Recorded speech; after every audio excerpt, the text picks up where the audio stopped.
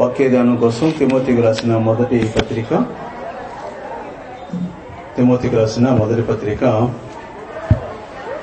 3వ అధ్యాయము 15వ వచనాన్ని నేను చదువుతా ఉన్నాను. బైబిల్ వారు జాగ్రత్తగా చూడండి, లేని వారు ఆలకించాలని కోరుతా ఉన్నాను. ఒకవేళ మీకు సరైన లైట్ లేక కనబడకపోయినా సరే పర్వాలేదు, జాగ్రత్తగా ఆలకించాలని కోరుతా ఉన్నా. తిమోతికి రాసిన మొదటి పత్రిక 3వ అధ్యాయము 15వ వచనం. అయినను నేను ఆలస్యము చేసిన యెడల దేవుని మందిరములో అనగా జీవము గల దేవుని సంఘములో జనులు ఎలాగో ప్రవర్తింపవలనో అది నీకు తెలియవలనని ఈ సంగతులను నీకు రాయిచున్నాను. ఆ సంఘము సత్యమునకు స్తంభమును ఆధారమునై ఉన్నది.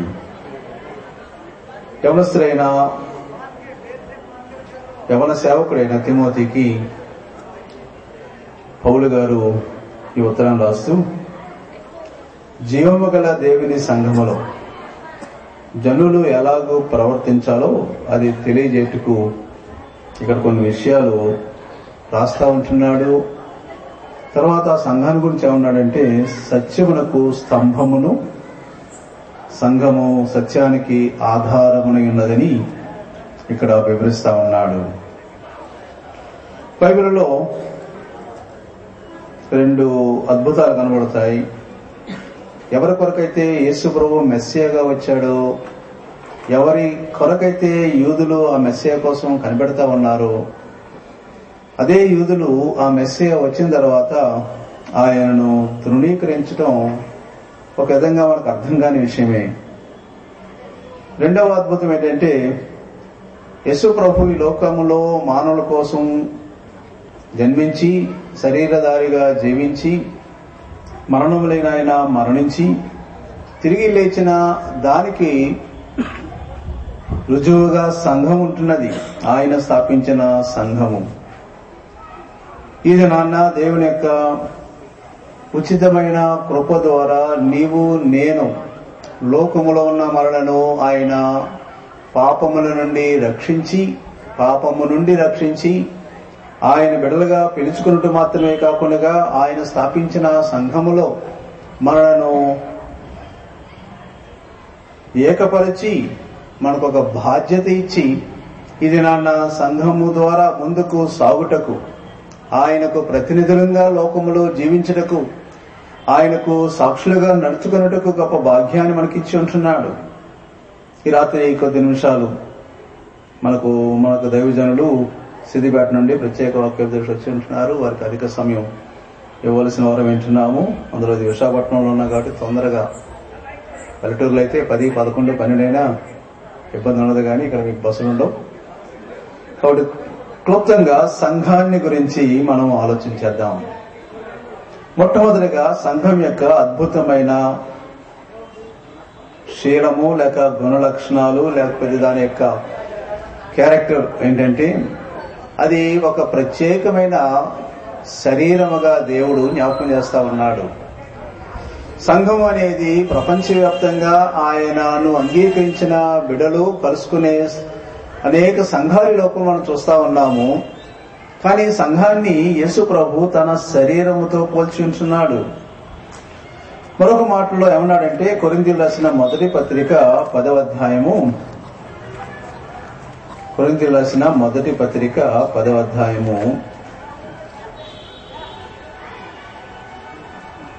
32వ వచనములో, యూదులకైనను గ్రీసు దేశస్థులకైనను దేవుని సంఘమునకైనను అభ్యంతరము కలగజేయుకుడి.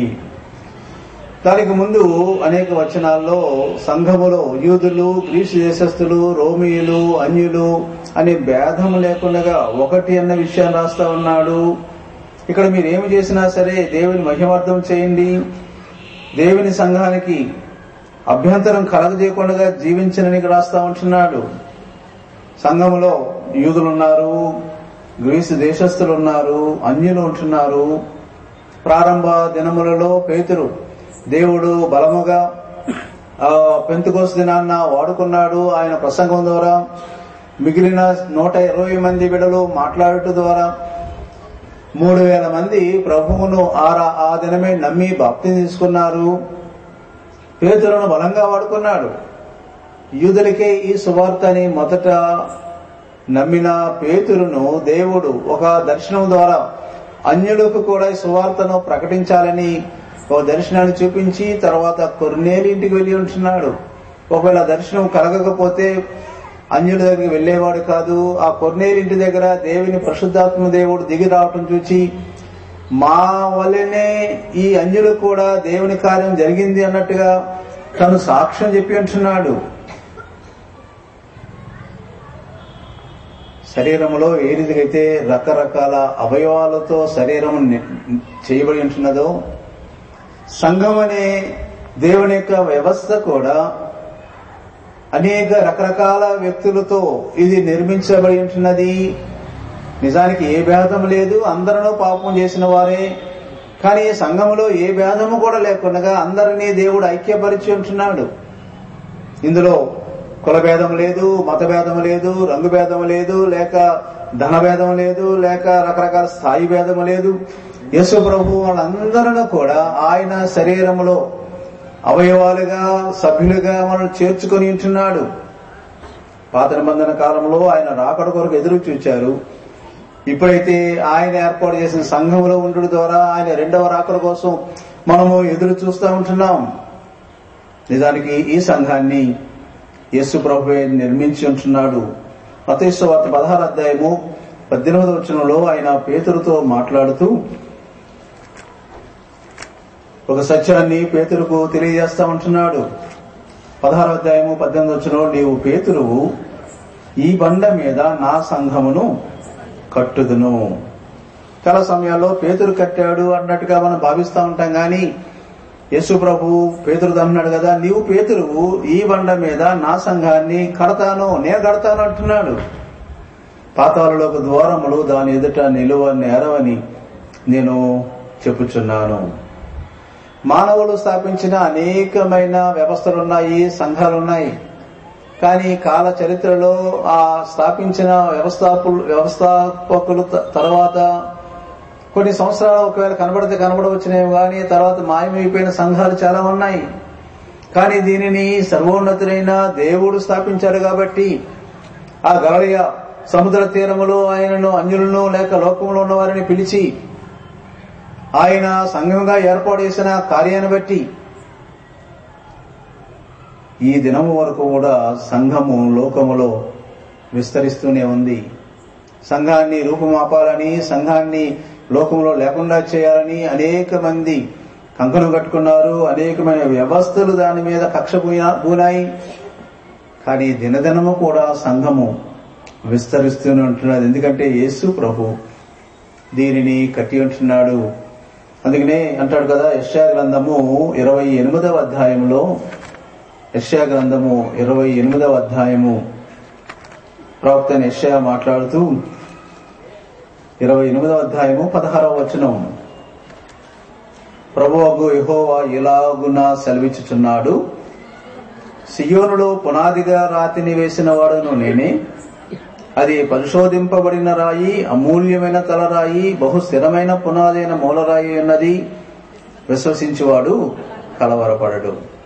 ఆయనే పునాది వేశాడు, ఆయనే పరిశోధించబడిన రాయిగా ఉన్నాడు, ఆయనే అమూల్యమైన తలరాయిగా ఉన్నాడు, బహు స్థిరమైన పునాదిగా ఆయన మూలరాయిగా ఉంటున్నాడు. ఇదే మాట పేతురు రాస్తూ ఆయన పునాది రాయిగా ఉండి దాని మీద మనము సజీవమైన రాళ్ళగా ఆత్మ సంబంధమైన మందిరంగా కట్టబడుతూ ఉంటున్నాం. ఈ సంఘం యొక్క శీలం ఏంటంటే, క్యారెక్టర్ ఏంటంటే, దేవుని నామము కొరకు పిలువబడిన వారు ఇందులో ఉంటున్నారు. చర్చికి చాలా మంది రావచ్చు, కానీ అందరూ దేవుని బిడ్డలు కాదు. ఎవరైతే నేను పాపిని గుర్తించి ఆయన యొక్క పిలుపు ద్వారా లేక కృప ద్వారా ప్రభువుని అంగీకరించిన వారు మాత్రమే ఈ సంఘములో ఉంటున్నారు. రకరకాల సంఘాలలో రకరకాల వ్యక్తులు సభ్యత్వాన్ని తీసుకుంటా ఉంటాం. కానీ పౌలు రాస్తా ఉన్నాడు యేసులో సంఘాన్ని గురించి. అపోస్తుల కార్యాలు 15వ అధ్యాయము 14వ వచనంలో, అపోస్తుల కార్యములు 15వ అధ్యాయము 14వ వచనం, అన్యజనులలో నుండి దేవుడు తన నామము కొరకు ఒక జనమును ఏర్పరచుకొనుటకు వారిని ఎలాగూ మొదట కటాక్షించునో సిమియోను వివరించి ఉన్నాడు. అన్యజనులలో నుండి దేవుడు తన నామము కొరకు ఒక జనమును ఏర్పరచుకున్నాడు. నిజానికి పాత నిబంధన కాలములో అన్ని జనాంగాల నుండి అబ్రహామును పిలుచుకున్నాడు. తన కొరకు ఇశ్రాయేల్ జనాంగాన్ని ఏర్పాటు చేసుకున్నాడు. కానీ ఈ దినాలలో కూడా పనికిరాని మనలను, లోకములో జీవిస్తున్న మనలను, పాపపు కోపములో దిగజారిపోతున్న జగట మన్ను లాంటి పాపములో దిగజారిపోతున్న మనలను, నన్ను నిన్ను మనందరినీ కూడా ఆయన పిలిచి తన కొరకు ఒక జనాంగముగా లేక సంఘముగా మనలను ఏర్పాటు చేసుకుని ఉంటున్నాడు. అనుదినము ఆయన పిలుస్తూనే ఉంటున్నాడు. తన వాక్యం ద్వారా మనల్ని సంధిస్తూ ఉంటున్నాడు. మనందరి కొరకు ఆయన ఈ లోకంలో చనిపోయిన కారణాన మనందరినీ రక్షించాలని ఆశపడతా ఉంటున్నాడు. అందుకనే ఒకవేళ ఆయన రాకడ ఆలస్యం చేస్తా ఉంటున్నాడేమో, ఇటువంటి సభల ద్వారా, సమావేశాల ద్వారా, లేక రకరకాల కార్యక్రమం ద్వారా వాక్యాన్ని వినబడుతున్నప్పుడు, లేక మనమే వ్యక్తిగతంగా వాక్యాన్ని చదువుతా ఉన్నప్పుడు, లేక ప్రతి ఆదివారం వాక్యం వింటా ఉన్నప్పుడు ఆయన మనలను ప్రతి సమయంలో కూడా సంధిస్తానే ఉంటున్నాడు. ఆయన పిలుచుచూ ఉంటున్నాడు. ప్రకటన రాస్తా ఉన్నాడు. ఆయన తలుపు తడతా ఉన్నాడు. ఎవడైనా స్వరము విని తలుపు తీస్తే లోపలికి వస్తానని సంఘానికి వెలపలున్న ఆ సంఘంతో మాట్లాడుతూ ఉన్నాడు. కానీ ఇది వ్యక్తిగతంగా కూడా ఈ దినము కూడా సత్యమే. లోకంలో నశించిపోయే మనలను అనుదినము పిలుస్తూనే ఉంటున్నాడు. ప్రయాసపడి భారం మోసుకుంటున్న వాళ్ళారా నా ఎదుకు రండి, నేను మీకు విశ్రాంతిని ఇస్తానని ఆయన పిలుస్తా ఉంటున్నాడు. ఆయన పిలుపుని విని పిలుపుకు లోబడి విశ్వాసం ద్వారా ఆయన అంగీకరించినట్లయితే ఆయన బిడ్డలుగా మార్చబడతా ఉన్నాము. ఆయన ఏర్పాటు చేసిన సంఘములో మనము బిడ్డలుగా జీవించుటకు దేవుడు గొప్ప కార్యాన్ని ఏర్పాటు చేసి ఉంటున్నాడు. ఆయన బిడ్డలుగా మనల్ని పిలుచుడు మాత్రమే కాకుండా ఎఫ్సీ పత్రిక 1వ అధ్యాయము 22-23 వచనాల్లో తన యొక్క పరిశుద్ధాత్మతో అనుదినము మనం నింపుతూ ఉంటున్నాడు. ఎఫ్సీ పత్రిక 1వ అధ్యాయము 22-23 వచనం, సమస్తమును ఆయన పాదముల క్రింద ఉంచి సమస్తము పైని ఆయనను సంఘములకు శిరస్సుగా నియమించెను. ఆ సంఘము ఆయన శరీరము సమస్తమును పూర్తిగా నింపుచున్నవాని సంపూర్ణత అయి ఉన్నది. సంఘం అనేది సమస్తమును పూర్తిగా నింపుచున్న వాని సంపూర్ణత అయి ఉన్నది. అది అసంపూర్ణమైన కార్యం కాదు. ఏ దేవుడైతే లోకములో సంపూర్ణమైన దేవుడిగా ఉన్నాడో అదే దేవుడు సంఘాన్ని కూడా ఆయన సంపూర్ణతకు గుర్తుగా కనబడతా ఉంది. సంపూర్ణత అయి ఉన్నది నిజమే. ఆయన సంపూర్ణమైన శక్తి, జ్ఞానము, వివేచన మనకు ఆయన ఇస్తానే ఉంటున్నాడు. ఆయన వెళ్ళిపోయాడు గాని ఆయన వాక్యములు మనకు బోధించబడుటకును, ఆయన మార్గంలో నడుచుటకును, ఆయనతో ఉన్న పరిశుద్ధాత్మ దేవుని త్రిత్వంలో భాగమైన పరిశుద్ధాత్మ దేవుని మన కోసం ఈ లోకానికి పంపి ఉంటున్నాడు. అనుదినము కూడా మనలో నివసిస్తూ, రక్షించబడిన వారి హృదయాల్లో ఆయన నివసిస్తూ మనలను ఆయన వాక్యానుసారమైన నడతలో నడుచుకొనుటకు అనుదినము బోధిస్తా ఉన్నాడు, ప్రోత్సహిస్తూ ఉన్నాడు. ఆ సంపూర్ణత మనలో నివసిస్తూ మనలను సంపూర్ణతలోనికి నడిపించుటకు ఇష్టపడుతూ ఉంటున్నాడు. సంఘం అనేది ఒక ప్రత్యేకమైనది. కానీ అనేక సమయాల్లో దీనిని మనం చాలా హేళనగా తీసుకుంటున్నాము, తేలిగ్గా తీసుకుంటున్నాము. రకరకాల విధాలుగా దీనిని మనము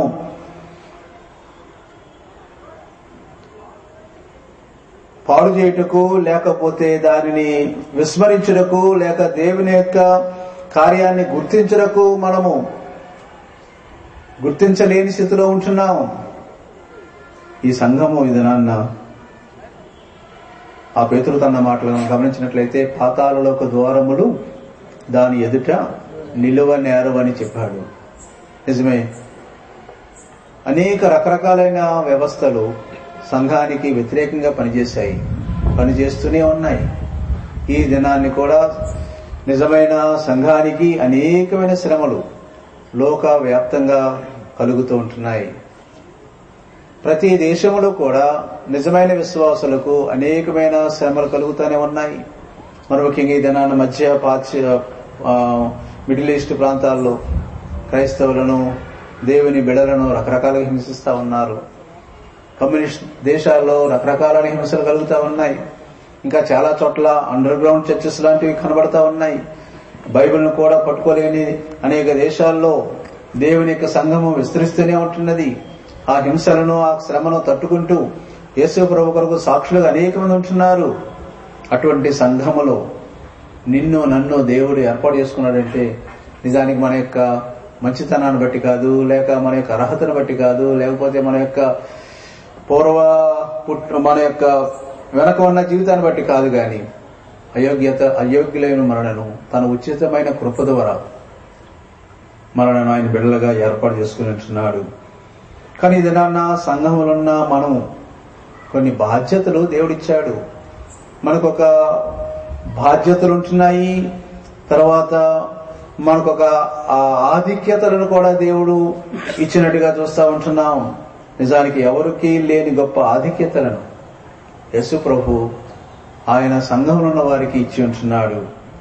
చాలా ఉన్నాయి, కానీ కొన్ని విషయాలు మాత్రమే జ్ఞాపకం చేస్తాను. లూకాసు వార్త 19వ అధ్యాయము. లూకాసు వార్త 19వ అధ్యాయము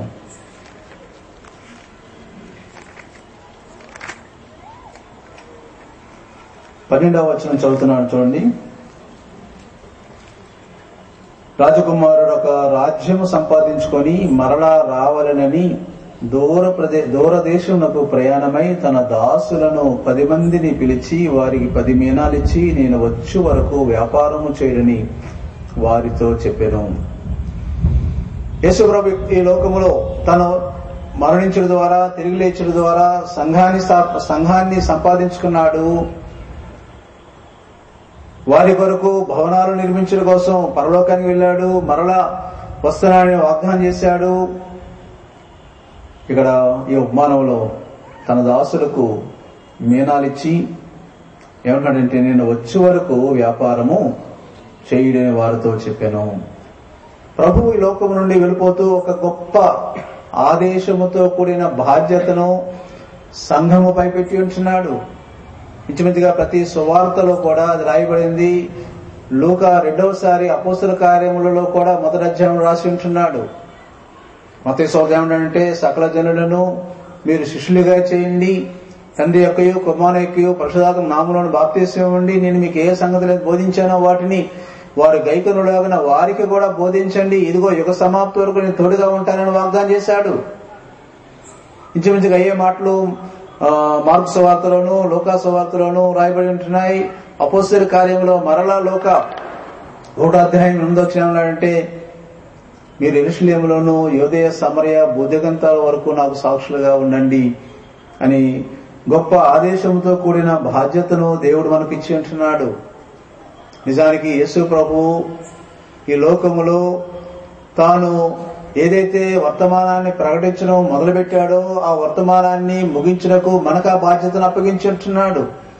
ఈ దినాన్న యేసు ప్రభు వ్యక్తిగతంగా లోకం లేకపోయినప్పటికీ యేసు ప్రభువును గూర్చిన వర్తమానాన్ని అందించవలసిన బాధ్యత మనకి ఇచ్చి ఉంటున్నాడు.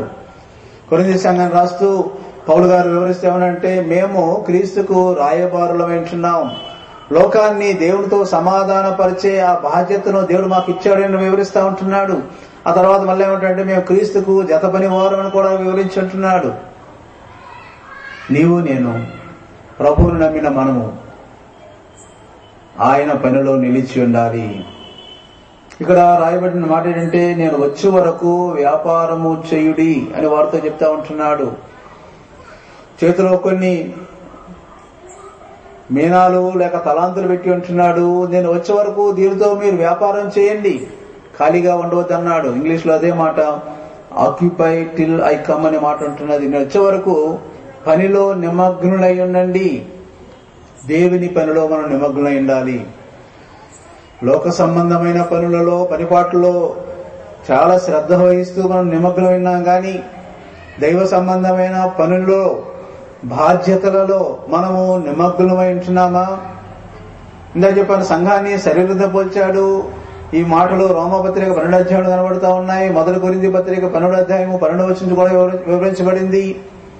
శరీరంలో ఎలాగైతే రకరకాల అవయవాలు ఉన్నాయో దేవుని సంఘములో దేవుడు తన చిత్తానుసారంగా మనలను ఆ అవయవంగా నిర్మించాడని వివరించాడు. కన్ను ఒక అవయవం అయితే, చెవి ఒక అవయవం అయితే, చెయ్యి ఒక అవయవం అయితే, కాళ్ళు ఒక అవయవం అయితే, ముక్కు ఒక అవయవం అయితే, నోరు ఒక అవయవం అయితే, ఇవి కనబడే అవయవాలు. కొన్ని కనబడని అవయవాలు కూడా మన శరీరంలో ఉంటున్నాయి. కానీ మనకు తెలిసినా తెలియకపోయినా ఏ పని ఆ అవయవము తన కాలంలో తన సమయంలో చేయుచున్న కార్యాన్న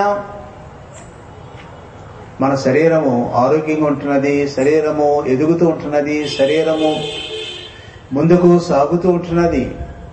అన్ని అవయవాలు వాటి వాటి బాధ్యతను వాటి క్రమము చెప్పిన పనిచేయడం ద్వారానే శరీరం ఎలాగైతే యోగ్యంగా లేక ఆరోగ్యంగా లేక సంపూర్ణంగా ఉంటున్నదో, సంఘము దేవుడిచ్చిన బాధ్యతను మనం గుర్తించి, మన యొక్క తలాంతును గుర్తించి, మన యొక్క పనిని గుర్తించి దానిలో మనం నిమగ్నమై ఉంటున్నామా? అనేక సమయాల్లో ఒకరి మీద ఒకరము అసూయపడతా ఉంటాము, లేక ఒకరి మీద ఒకరము రకరకాల మాటలు మాట్లాడుకుంటూ దేవుని పనిని నిర్లక్ష్యం చేస్తూ ఉంటున్నాం. నిజానికి ఇది దేవుని పని అని గుర్తించకుండా ఏదేదో ఎవరిదో పని అన్నట్లుగా మనం భావించుచున్న కారణాన్ని పనిలో నిమగ్నమై ఉండటం లేకపోతున్నాం. ఒక సొంత కొట్టు పెట్టుకుంటే సొంత వాడుకున్నంత బాధ్యత పనివాడికి ఉండకపోవచ్చు. కానీ దేవుడు నీకు ఆ బాధ్యతను అప్పగించాడు. దేవుని సంఘములో నీ పనిని చేయగలుగుతూ ఉంటున్నావా? చక్కని సభలను ఏర్పాటు చేసుకుని ఉంటున్నాం. ఈ సభలలో కొంతమంది అయినా ఆత్మలు రక్షించబడాలని బహుశా చాలా మంది ప్రార్థన చేసి ఉంటారు. ప్రార్థనకు తగినట్టుగానే మన వంతు బాధ్యతగా కనీసం ఒకరునో ఇద్దరునో తీసుకురాగలిగితే దేవుడు వారి హృదయాల్లో వాక్యం ద్వారా పని చేయగలడు. ప్రార్థన చేశాను కదా అని గాలిలో వదిలిపెట్టేస్తే దానివలన ఫలితాన్ని మనం చూడగలమా? ప్రియులారా, నేను వచ్చే వరకు వ్యాపారం చేయడి.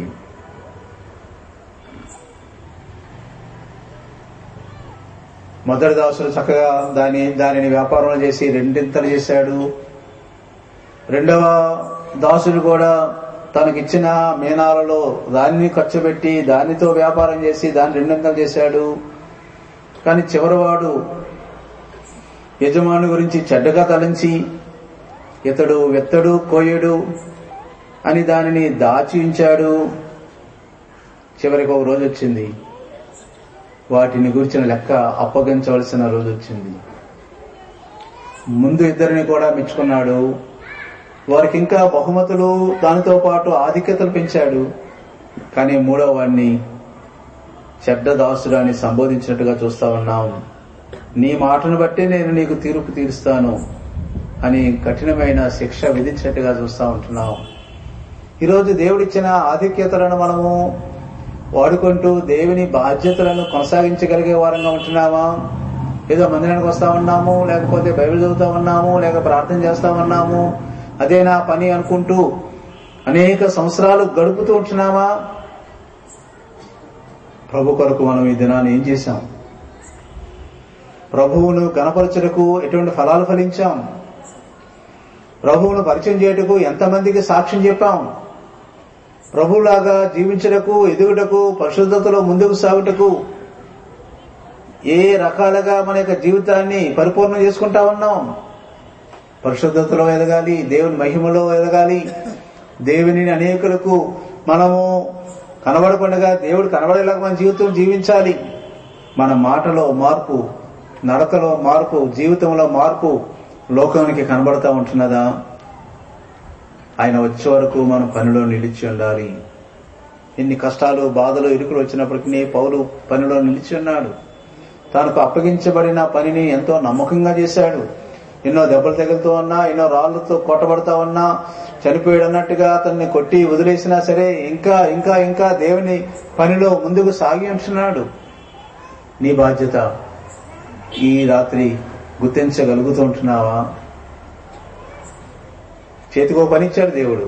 ఆ పనిని చేయి నెరవేర్చడం ద్వారా శరీరానికి ఆనందం, సంతోషం కలుగుతా ఉంది.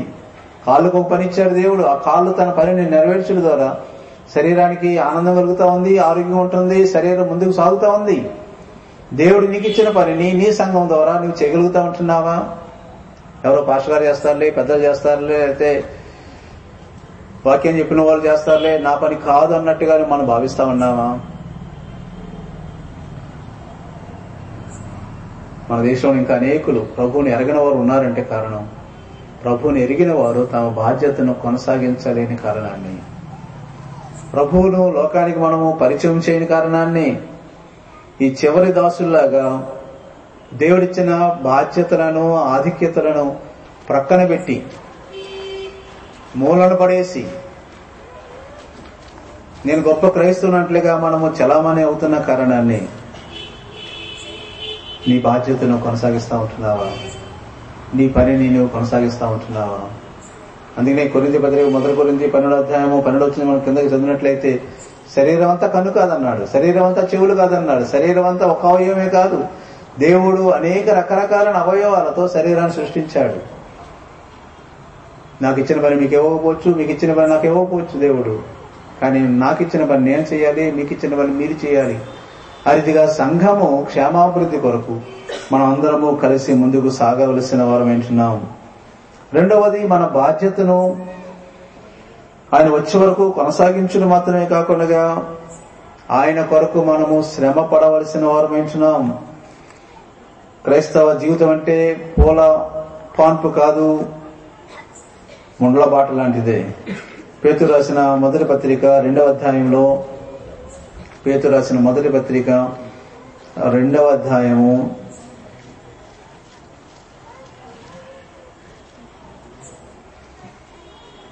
20వ వచనం ఏమన్నాడంటే, తప్పిదమునకై దెబ్బలు తినినప్పుడు మీరు సహించిన ఎడల మీకేమి ఘనము? మేలు చేసి బాధపడినప్పుడు మీరు సహించిన ఎడల అది దేవునికి హితమగును. ఎందుకు మీరు పిలువబడితే క్రీస్తు కూడా మీ కొరకు బాధపడి మీరు తన అడుగు జాడలేదు నడుచుకున్నట్లు మీకు మాదిరించిపోయెను.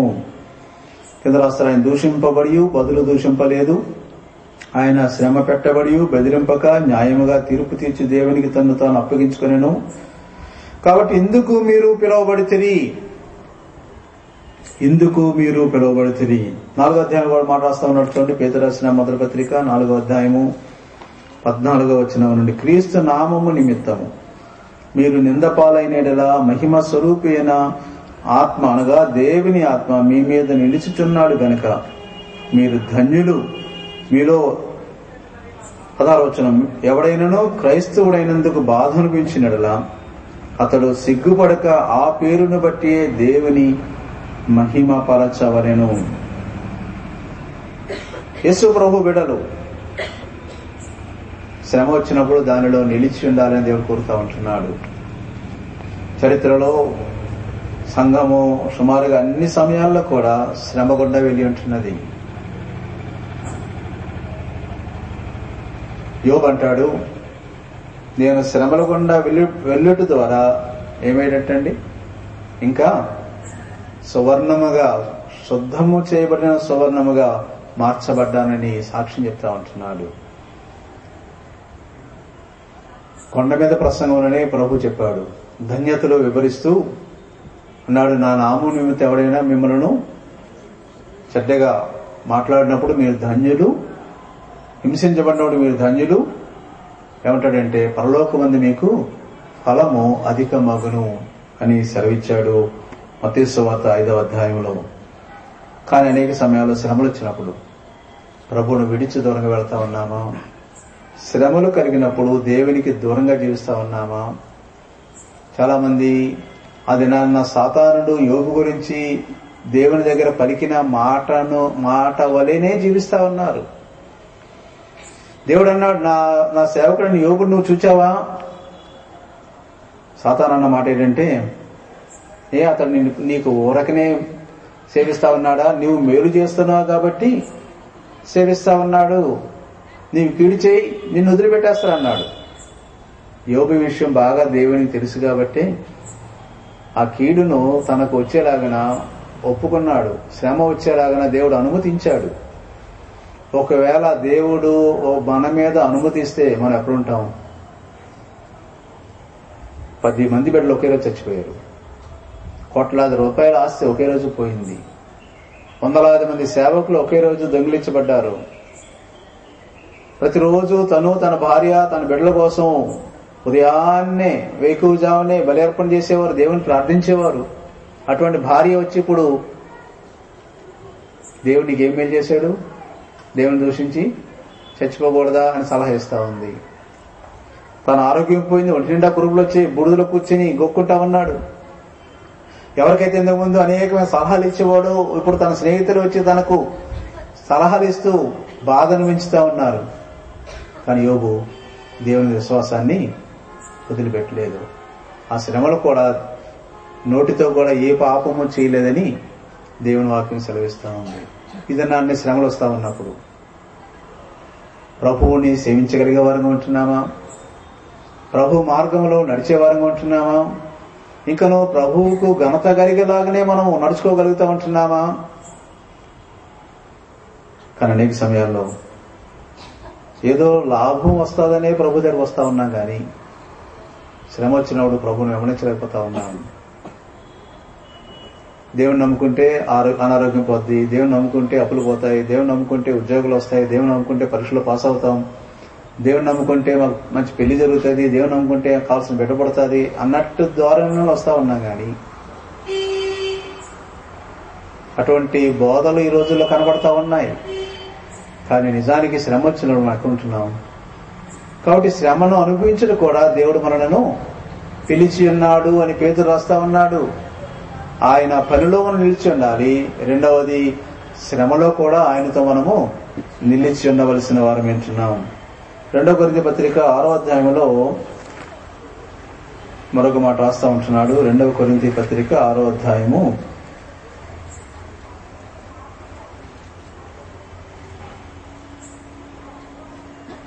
1వ వచనంలో, కాగా మేము ఆయన తోడి పనివారమై, దేవునితో మనము తోడి పనివారము. అదే మాట 1 కొరింథీ 3వ అధ్యాయము 9వ వచనం రాస్తా ఉన్నాడు. జత పనివారము, దేవునితో జత పనివారము. ఎంత గొప్ప ధన్యత ఇచ్చాడని దేవుడు. దేవునితోనే కలిసి పనిచేసే గొప్ప భాగ్యాన్ని ఇచ్చాడు. హానోకు గురించి మనం చదువుతా ఉంటాం, దేవునితో కలిసి నడిచాడు అని.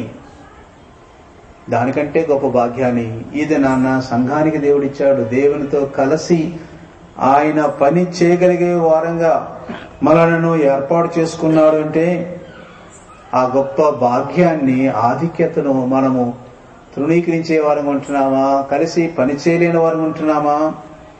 చాలాసార్లు నేను దేవునితో కలిసి ఉన్నానని, సహవాసం చేస్తా ఉన్నానని చెప్తా ఉన్నాం. కానీ నిజానికి మన క్రియలు మనం ఎవరితో సహవాసం చేస్తా ఉన్నామో చెప్తా ఉన్నాయి. లోకంతో సహవాసం చేస్తా ఉన్నామో, సాతానుతో సహవాసం చేస్తా ఉన్నామో మన క్రియలు బయలుపరుస్తూ ఉంటున్నాయి. దేవుని బిడలంగా మనము దేవునితో కలిసి నడిచేవారుగా అయితే వెలుగులో నడవాలి, కానీ చీకట్లో నడవకూడదు. కానీ దినాన్ని మన మాటలు ఎలా ఉన్నాయి, మన పౌరుషం ఎలా ఉంది, మన నడత ఎలా ఉంటున్నది, మన యొక్క కార్యాలు ఎలా ఉంటున్నాయి, జీవితంలో మార్పు లోకము చూడగలుగుతూ ఉంటున్నదా? దేవునితో కలిసి పనిచేయాలి. సంఘానికి శిరస్సు ఎవరండి? యేసుక్రీస్తే. ఇప్పుడు నా చెయ్యి నా తలతో కలిసి పని చేయకపోతే ఎలా ఉంటది? వాడిని ఏమంటారు? తల చెప్పినట్టుగా చెయ్యి పని చేయకపోతే వాడిని ఏమంటారండి? పిచ్చోడు అంటారు. నా ఇష్టానుసారం నేను చేస్తాను చేయాలని అనుకుంది అనుకోండి, నా ఇష్టానుసారం నడుస్తాను కాలనుకుంది అనుకోండి, తల చెప్పినట్టు కాకుండా. కానీ ఇదేనో దేవునితో సంబంధం అనుకుందాం. దేవునితో జత పనివారం అని దేవుడు చెప్తా ఉంటున్నాడు. మేము కలిసి పనిచేసేవారం అంటున్నాడు, తోటి పనివారం అంటున్నాడు. అంటే మనకు శిరస్సుగా ఉన్న యేసు ప్రభువుతో కలిసి నడవవలసిన అవసరతను దేవుడు చూపిస్తా ఉన్నాడు. ఒకవేళ ఇప్పుడు అక్కడికి నేను పిలిచారనుకోండి, లేక ఇందాక నన్ను ఎక్కడికి స్టేజ్ మీదకి ఆహ్వానించారు, తిన్నగా షార్ట్ కట్ కనబడుతుంది ఇలాగా, కానీ అలా వచ్చేస్తానా? కళ్ళు ఏం చెప్తుంది, ఇక్కడ మనుషులు ఎవరు కూర్చున్నారు అని తల చెప్తే తల ఏమో కాలుకి నువ్వు ప్రక్కదారినాడు అని చెప్తుంది. కనబడుతుంది కదా అని తిన్నగా నడిచేస్తానా? శిరస్సుతో శరీరంలో ప్రతి అవయవాలు కలిసి పనిచేస్తా ఉన్నాయి. కానీ ఇది నాన్న యేసు ప్రభుతో కలిసి మనం జీవించగలిగే గొప్ప ఆధిక్యతను దేవుడిచ్చాడు. యేసు ప్రభుతో కలిసి పనిచేయగలిగే గొప్ప ఆధిక్యతను ఇచ్చాడు. యేసు ప్రభుతో కలిసి లోకమును సువార్థీకరణ చేసే గొప్ప భాగ్యాన్ని ఇచ్చాడు. కానీ ఆయన ఆలోచన వేరు, మన జీవితం వేరుగా ఉందేమో. ఆయన తలంపులు వేరు, మన తలంపులు వేరుగా, మన నడత వేరుగా ఉందేమో. ఆయన చెప్పినట్లుగా మనం చెయ్యని కారణాన్న ప్రభువుకు ఎంతో దుఃఖం చేస్తా ఉన్నాము, బాధ పెడతా ఉన్నాం. మనకు అర్థమవుతా ఉందా? సంఘంగా మనకిచ్చిన గొప్ప ఆధిక్యత, ఆయనతో కలిసి జీవించగలిగే భాగ్యం. ఆయన శిరస్సు అన్నాడు, శరీరంలో ఒక అవయవంగా మనం ఉంటున్నాము. ఆ ఏ అవయవమో నీకు తెలుసు, దేవునికి ఇచ్చిన బాధ్యతను బట్టి. కానీ ఆయన మాటను, ఆయన యొక్క ఆజ్ఞను అనుదినము పాటించే వారంగా ఉంటున్నామా? నీకు ఇవ్వబడిన బాధ్యతను సరిగా క్రమముగా ప్రవర్తించినట్లయితే, నెరవేర్చినట్లయితే నీవు ఆయనతో కలిసి జత పనివాడుగానే ఉంటున్నావు. ఈ దినము ఎటువంటి జత పనివారంగా మనం ఉంటున్నాము? శిరస్సు అయిన యేసు ప్రభువుకు అనుదినము అనుక్షణము లోబడే వారంగా ఉంటున్నామా? ఆయన ఒకటి చెప్తా ఉంటే మనం ఒకటి చేసే వారంగా ఉంటున్నామా? ఆయన ఒక ఆజ్ఞ ఇస్తే మనము మరొక పని చేసే వారంగా ఉంటున్నామా? ఆలోచించేద్దాం. సంఘానికి భవిష్యత్తు చాలా గొప్పగా ఉంటున్నది. ఈ దినము సంఘము ఆయన రాకడ కోసం ఎదురు చూస్తూ ఉంది. ఏ మాట అయితే యేసుప్రభు చెప్పాడో ఆ మాట కోసం కనిపెడుతూ ఉంది. ఆయన త్వరగా వస్తానన్నాడు. మీరు దేవుని విశ్వాసం ఉంచారు, నా ఇందు కూడా విశ్వాసం ఉంచండి. నేను వెళ్ళి ఏమన్నాడండి, మీకు స్థలము సిద్ధపరిచి మీరు నాతో ఉండేలాగా నేను మరలా వచ్చి నేను మిమ్మల్ని తీసుకుని పోతానని వాగ్దానం చేశాడు. ఆయన అతి త్వరగా రాబోతున్న దేవుడు. ఆయన వచ్చినప్పుడు జరగబోయే అనేక విషయాలు ఈ రోజులో మనం స్పష్టంగా మన కళ్ళ ముందు చూస్తా ఉన్నాం. లోకంలో జరిగే ఆర్థిక పరిస్థితులు, అవకతవకలు గాని, లేకపోతే ఆర్థిక మాంద్యము గాని, లేక పతనం గాని, లేక మత సంబంధమైన అనేకమైన ఒడిదుడుకులు గాని, లేకపోతే ప్రకృతి వైపరీత్యాలు గాని, విశ్వాసములో ప్రేమ చల్లారిపోవటం గాని, ఇవన్నీ కూడా ఆయన రాకడకు గుర్తుగానే కనబడతా ఉన్నాయి. అపాయకరమైన కాలాలలో ఉంటామని తిమోతికి పౌలు గారి ద్వారా దేవుడు రాయించాడు. పైకి భక్తి గల వారి వలె ఉంటారు కానీ దాని శక్తిని ఆశ్రయించిన వారు ఉంటారని కూడా చెప్పాడు. నేను వచ్చినప్పుడు విశ్వాసుల్లో కనుగొంటానా అని యేసుప్రభువే స్వయంగా చెప్పాడు. ప్రేమ చల్లారటం వలన అనేకులలో అక్రమం విస్తరిస్తాది. ఆ దినాలు మనం చూస్తా ఉన్నాం. నోవహు దినాల్లో జరిగినట్లుగా, లోతు దినాల్లో జరిగినట్లుగా ప్రజలు ఇల్లు కట్టుకుంటా ఉంటారు, పెళ్లికి ఇచ్చుకుంటూ ఉంటారు. ఈ రోజు మొన్న ఈ 3 దినాల్లో చాలా పెళ్లిళ్ళు జరుగుతూ ఉన్నాయి. ఎక్కడ చూసినా ఇల్లులు కట్టుకోవడమే. రియల్ ఎస్టేట్ విస్తారంగా పెరిగిపోయింది. ఈ స్థలం ఉన్నప్పుడు 30 రూపాయలకి ఎంత కొన్నట్టున్న గజం ఈ రోజున కొన్ని వేలగా పెరిగిపోయింటున్నది. దేవుని రాకడ గుర్తులు మనకు కనబడతా ఉన్నా. సంఘము ఆయన కొరకు ఎదురు చూచే సంఘంగా ఉంటున్నది. నేను మరలా వస్తానని అనేక సమయాల్లో చెప్పాడు. ఆయన రాకడ కోసం సంఘం ఎదురు చూస్తానే ఉంటున్నది. నిజమైన విశ్వాసులు యేసుప్రభు కొరకు జీవించుచు వారి బాధ్యతలను కొనసాగిస్తూ ఆయన రాకడ కోసం ఎల్లవేళలా కూడా అనుక్షణం కూడా ఎదురు చూచేవారుగానే ఉంటున్నారు. అనగా తమ జీవితాన్ని అనుదినము సిద్ధపరుచుకుంటూ ఆయన ఎప్పుడొచ్చినా సరే ఆయన కలుసుకునే స్థితిలో ఉండుటకు వారు జీవిస్తూ ఉంటున్నారు. ఒక పెండ్లి కుమార్తె పెండ్లికి సిద్ధమైన తర్వాత ఏ క్షణాన్న వెళ్ళాలి అని ఆశతో ఎదురు చూస్తూ ఉంటుందో పెండ్లి కొరకు, ఈరోజు పెండ్లి కుమార్తెగా పరిశుద్ధాత్మ దేవుడు మనం సిద్ధం చేస్తూ ఉంటున్నాడు. మనం ఆయన కొరకు ఎదురు చూస్తూ ఉంటున్నాం. ఏ క్షణాన్ని సరే మధ్యాకాశానికి ఎత్తబడుటకు సంఘము కనిపెడుతా ఉంది. రెప్పపాటులో ఆయన కడబ్రోర మోగగానే మృతులైన వారు మొదట లేస్తారు, యేసు ప్రభువు నందు చనిపోయిన వారు మొదట లేస్తారు. తర్వాత ఆ మీదట యేసు ప్రభువు నందు విశ్వాసం ఉంచి సజీవులుగా నిలిచి మనం అందరం కూడా ఏరోప్లేన్లు రేకట్లు అక్కర్ లేకుండానే ఎడగలుగుతాం, మధ్యాకాశానికి ఎగిరిపోతాం. దానికోసం సంఘం కనిపెడతా ఉంది. ఈ వచనాలు చాలా బైబిల్లో మనకు ఆదరణ చేస్తూ ఉంటాయి. కష్టాల్లో, ఇబ్బందుల్లో, శ్రమలలో, ఇరుకుల్లో మనకు ధైర్యం చేస్తూ ఉంటాయి. నిజమే, ఈ దినము సంఘము ప్రభు రాకడ కోసం కనిపెడతా ఉంటున్నది. ఫిలిప్పీ పత్రిక 3వ అధ్యాయంలో చూస్తా ఉన్నట్లయితే, ఈ రోజుల్లో ఆయన రాకడ కొరకు మనము ఎదురు చూస్తూ ఆయన వలె మనము అనుదినము కూడా మార్పు చెందేవారంగా మన విశ్వాసం మనకు సహాయపడతా ఉంటున్నది. ఫిలిప్పీ పత్రిక 3వ అధ్యాయము 20వ వచనం అన్నాడు కదా, మన పౌరస్థితి పరలోకమున్నది, అక్కడ నుండి ప్రభువైన యేసు క్రీస్తు అను రక్షకుని నిమిత్తం కనిపెట్టుకుని ఉన్నాము.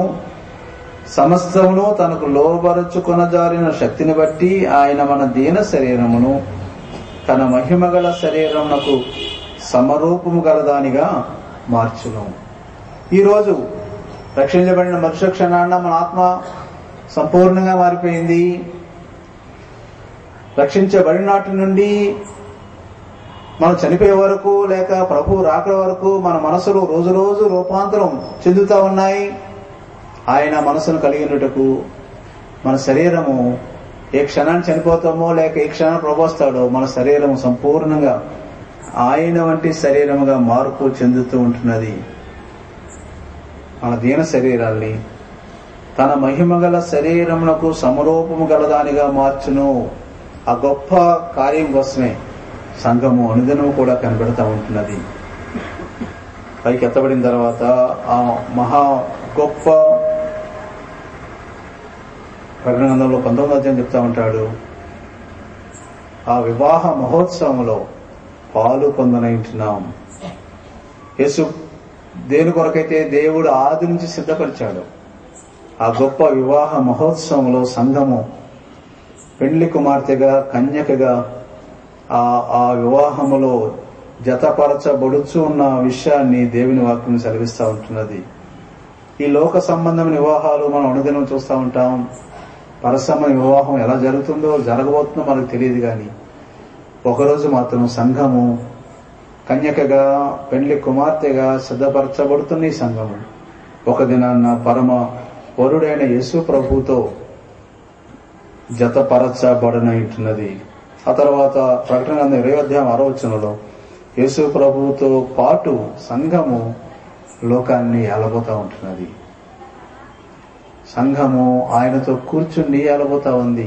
అంత గొప్ప భాగ్యము దేవుడు తన సంఘానికి ఇస్తా ఉంటున్నాడు. ఆయనతో కూర్చున్న కారణాన లోకాన్ని తీర్పు తీర్చబోతూ ఉన్నామని కూడా 1 కొరింథీ 6వ అధ్యాయం 2వ వచనం రాస్తా ఉంటున్నాడు. ఆయన మనలను రాజులుగాను యాజకులుగాను చేశాడని ప్రకటన 5వ అధ్యాయం 10వ వచనం రాస్తా ఉంటున్నాడు.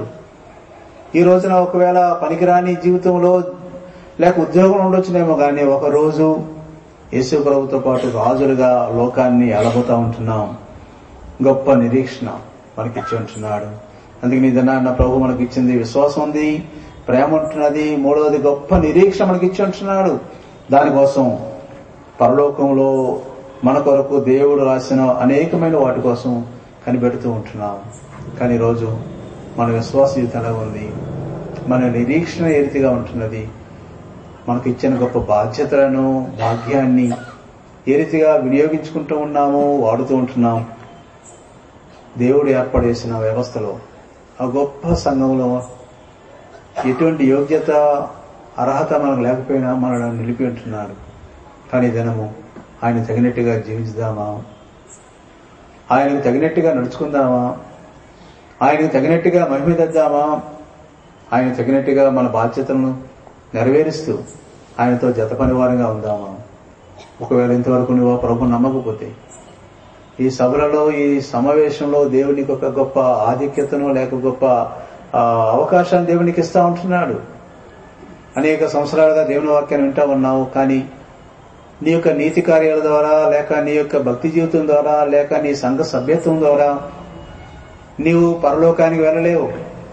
ఒకవేళ నువ్వు పుట్టిన దగ్గర నుంచి ఈ మందిరం రావచ్చు, లేక వేరే మందిరానికి వెళుతూ ఉండవచ్చు, కానీ దానిని బట్టి నువ్వు పరలోకం వెళ్ళలేవు. ఒకవేళ ఈ మీటింగ్ అవ్వకముందే యేసు ప్రభు కడప్రోర మ్రోగితే నువ్వు ఎక్కడుంటావు ఆలోచన చేస్తా ఉన్నావా? పాపములు క్షమించబడకపోతే, యేసు ప్రభువును నీ రక్షణ అంగీకరించకపోతే ప్రభు దగ్గరికి వెళ్ళలేవు.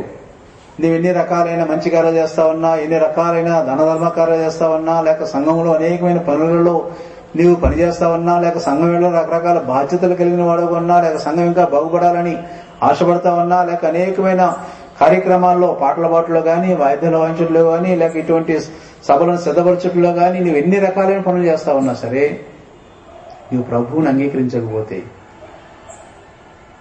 నీ పాపములు క్షమించబడలేవు. నిజానికి మన పాపములను పుట్టాము, ఆ పాపములను కడుగుకోవాలని ప్రతి మానవుడు ప్రతి దినము పరితపిస్తానే ఉన్నాడు. కానీ ఇర్మియా ఏమన్నాడంటే, మనం చేసే మంచి పనుల ద్వారా గాని, మనం చేసే జీవించే జీవితం ద్వారా గాని మన పాపాలు కడుక్కోలేము. అది ఆయనకు మచ్చగానే కనబడతా ఉందని చెప్తా ఉన్నాడు. ఎందుకంటే చిరుతపులి తన మచ్చలను మార్చుకోగలదా? కూషు దేశస్థుడు తన చర్మాన్ని మార్చుకోగలడా? అలాగైతే పాపం చేయడం అలవాటుపడిన మీరును మేలు చేయ వల్లపడినన్నాడు. ఎన్ని రకాలైన మంచి పనులు చేసినా మన పాపం కడగబడదు. అందుకోసమే మన నిస్సహాయతను చూచి ఆయన లోకానికి వచ్చాడు. మన పాపాన్ని తన మీద వేసుకున్నాడు. పాపం యొక్క శిక్షణను భరించాడు. మనకు విడుదల కలిగించుటకు ఆయన మనల్ని పిలుస్తా ఉన్నాడు. పాపం రక్తాన్ని కార్చి మన కరుటకు సిద్ధంగా ఉంటున్నాడు. ఇదైనా ఆయన ఆహ్వానం అంగీకరించి ఆయన దగ్గరకు వచ్చి, ప్రభువా నేను పాపిని, నేను భరించవలసిన పాపపు శిక్ష నువ్వు భరించావు, వందనాలని చెప్పి ఆయన అంగీకరించినట్లయితే ఆ పాపమును విడుదల కలుగుతా ఉంది. దేవుడు మనం విమోచించనంటున్నాడు. నిత్య జీవాన్ని మనకిస్తా ఉన్నాడు. అందుకనే వాగ్దానం చేశాడు, కుమారుని విశ్వాసం ఉంచేవాడు నిత్య జీవము కలిగిన వాడు అన్నాడు. నా మాట విని నన్ను పంపిన విశ్వాసం ఉంచేవాడు నిత్య జీవం గలవాడు. వాడు తీర్పులోని రాక మరణములోని జీవములోనికి దాటి ఉన్నాడు. ఆ నిత్య జీవ భాగ్యం నీకు కావాలా? ఆయన కడబ్రోర మ్రోగానే ఆయనతో పాటు యుగయుగాలు పరలోకములో జీవించగలిగే భాగ్యం నీకు కావాలా? ఈ రాత్రి నీ పాప స్థితి ఆయన దగ్గర ఒప్పుకోవాలని కోరుతా ఉన్నాను. నీ సంఘ సభ్యత్వం రక్షించలేదు, నీ దాన ధర్మ కార్యాలను రక్షించలేవు. ఈ దినాల్లో క్రైస్తవులు 40 రోజులు లెంట్లు పాటిస్తా ఉంటారు. ఎన్ని రోజులు ఉపవాసం ఉన్నా, ఎన్ని దినాలు నీవు ఉపవాసంలో దేవుని మందిరానికి వెళ్ళినా సరే నీ పాపం ఒప్పుకోకపోతే నువ్వు రక్షించబడలేవు. ఈ రాత్రి ఆ ప్రభువును అంగీకరిస్తావా? కళ్ళు మూసుకుందాం, వీలైన వారు మోకరిద్దాం. చిన్న ప్రార్థన. దేవుడు మనతో మాట్లాడిన మాటలను బట్టి ఆలోచన చేస్తూ ప్రార్థన చేద్దాం.